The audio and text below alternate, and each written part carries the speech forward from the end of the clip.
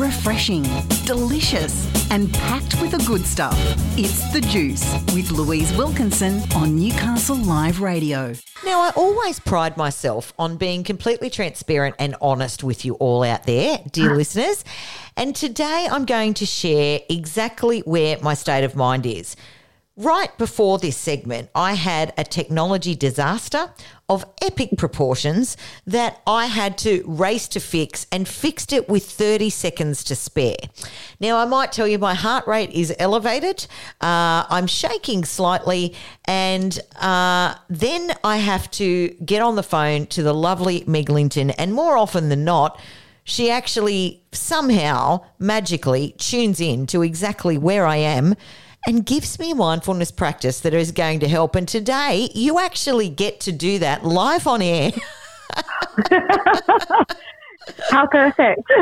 Absolutely. So, we did have a little bit of a giggle when you actually brought forward. And this wasn't planned. This is not a setup. No, never is planned. Never is planned. But this is not a setup. We had a giggle because I said, Meg, I am absolutely flooded and stressed off my head, and this is what's happened. And you said, well, guess what? We're talking about exactly that today. So, yeah. All right, here we go. Oh, we so are. Look, it's a pleasure to be here as always, Lou. And yeah, just upon hearing your story, I'm also off the back of 3 clients this morning.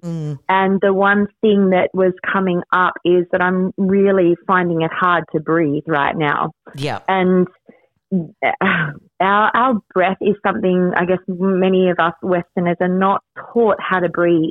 Yes. We tend to breathe through our chest, and that only stimulates more anxiety or more fear, more doubt, more worry. We keep ourselves in our sympathetic state if we are just chest breathing. Yeah. Now, when we have challenges like what happened to you just before, it's so easy to get caught in the chaos, right? Yes. We can move into reactivity so quickly, and that just puts our nervous system in a stress state. We also have a choice. In the situation that just unfolded, it wasn't life-threatening, was it? No. Well, no. Unless my boss got hold of me. Yeah. No, but I'm lying. He would never do that. So most situations that do unfold that trigger us are not life-threatening. And so what we can still choose to do is to remain as calm as possible so that we can actually get the task done. Yes. And it's really hard to get a task done if we're in a heightened state of stress and anxiety, right? Yeah, 100%. And it's actually really interesting what you're saying about chest breathing, because a lot of people don't understand the difference. And I know that you are a huge advocate of yoga, and that really promotes deep diaphragm breathing. But I'm a singing teacher, so and I went into the anatomy and physiology of the breath, and when we actually engage our diaphragm as opposed to that shallow chest breathing, we're actually got 60% more lung capacity and more and more opportunity to actually oxygenate our blood. And there's also a little sensor that we have in our shoulders. So when our shoulders lift up, it actually signals to the brain, no matter where it is in the inhalation process, that you must start the exhalation process, because it thinks that your lungs are full. So it starts exhaling. So that just exacerbates it if you're shallow breathing. Yep.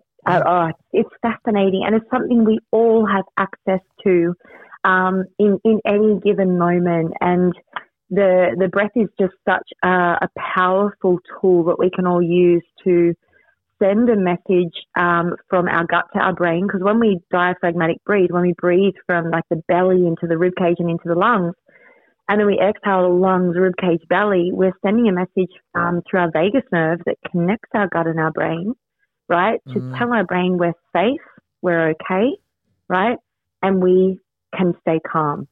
And that is just such a great tool to interrupt the pattern of reactivity, right, of autopilot, of going into this fear state or sympathetic state, to actually go, you know what, I can still stay relaxed and calm. My shoulders can not be earrings. They can be away from my ears, right? I can keep my heart open and observe the situation without getting caught up into it. Yes. Yeah, and while you've been talking here, I've just been focusing on diaphragm breathing, and I can already feel myself starting to calm. Yeah, it's something that myself, I've been almost living in a heightened state of stress over the last 3.5 weeks. Yes. Been on a bit of a deadline to get my book, Watch Your Language, to my publisher. And I had a lot of reading and just final editing to go through, and it was really difficult, I'm not going to lie.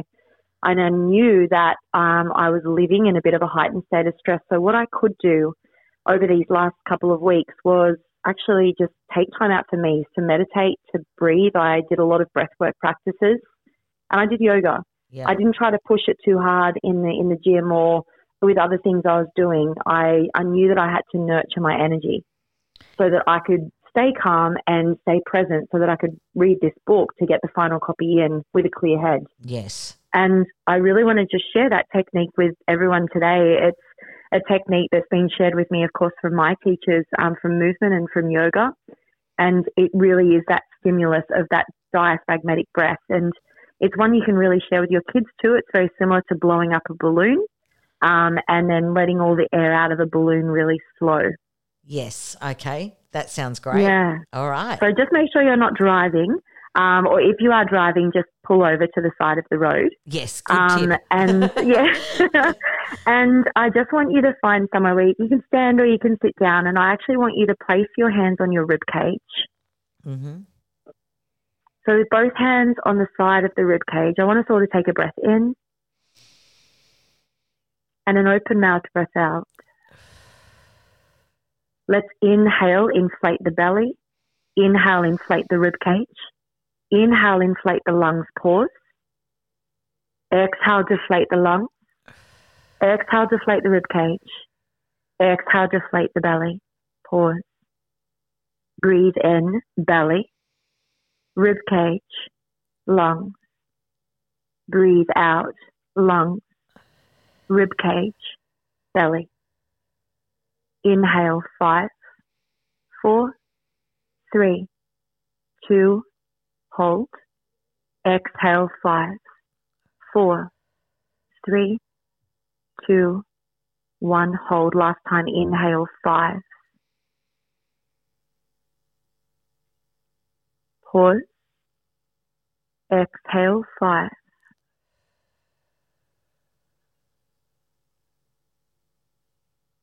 Take a moment here just to have gratitude, just to simply notice how lucky we are to be able to breathe, to pause, to be in a body, to take this moment to really appreciate what's here in front of us.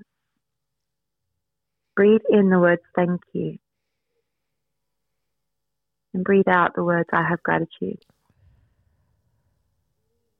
When you're ready, just gently open your eyes. Take a moment to look around you and notice how you feel. All right. Oh, I hope everybody's still there. Yeah. Look, I'm completely de-escalated from where I was at the start of this interview. And it is really that quick, isn't it? I mean, that took us a minute and a half, maybe 2 minutes to do. Yep. And it's completely reset my nervous system. So it's just remembering to focus in on the breath when things do get overwhelming, because it is just such a quick reset, isn't it? As soon as you think about it. We've just got to interrupt the pattern, because for many of us, like myself included, like spending 30 years in self-sabotage and the eating disorder and all of that, I knew my reactivity really well. It was autopilot. So as soon as I was triggered in my environment, I'd go back to the bad thoughts and the negative dialogue. It was, my body knew how to do it better than my brain because I'd practiced it so well. So breath was huge for me. When I noticed and became aware that I was triggered in my environment, I took 3 to 10 deep breaths like that to know that I could interrupt the pattern, right, of the same synaptic connections and wiring, to then choose again with compassion and kindness and love. Yeah. And the same goes in a stressful situation. We can take a deep breath and just pause and interrupt that firing and wiring of the same reactivity and go, you know what, I've got a choice. I can choose again. I can stay calm in the chaos. The situation's uncomfortable. It's difficult right now. I'm really struggling right now, but I can still keep my nervous system at bay. Yeah, beautiful message. And that's how we stay well and look after that nervous system. That is the backbone of everything. I love it. Meg, this has been absolutely wonderful. And, look, I needed it today, so I thank you, my friend. Oh, look, even my dog's kind of passed out on my knee at the moment. Every time I do breath work or meditation, she kind of just drops into this state.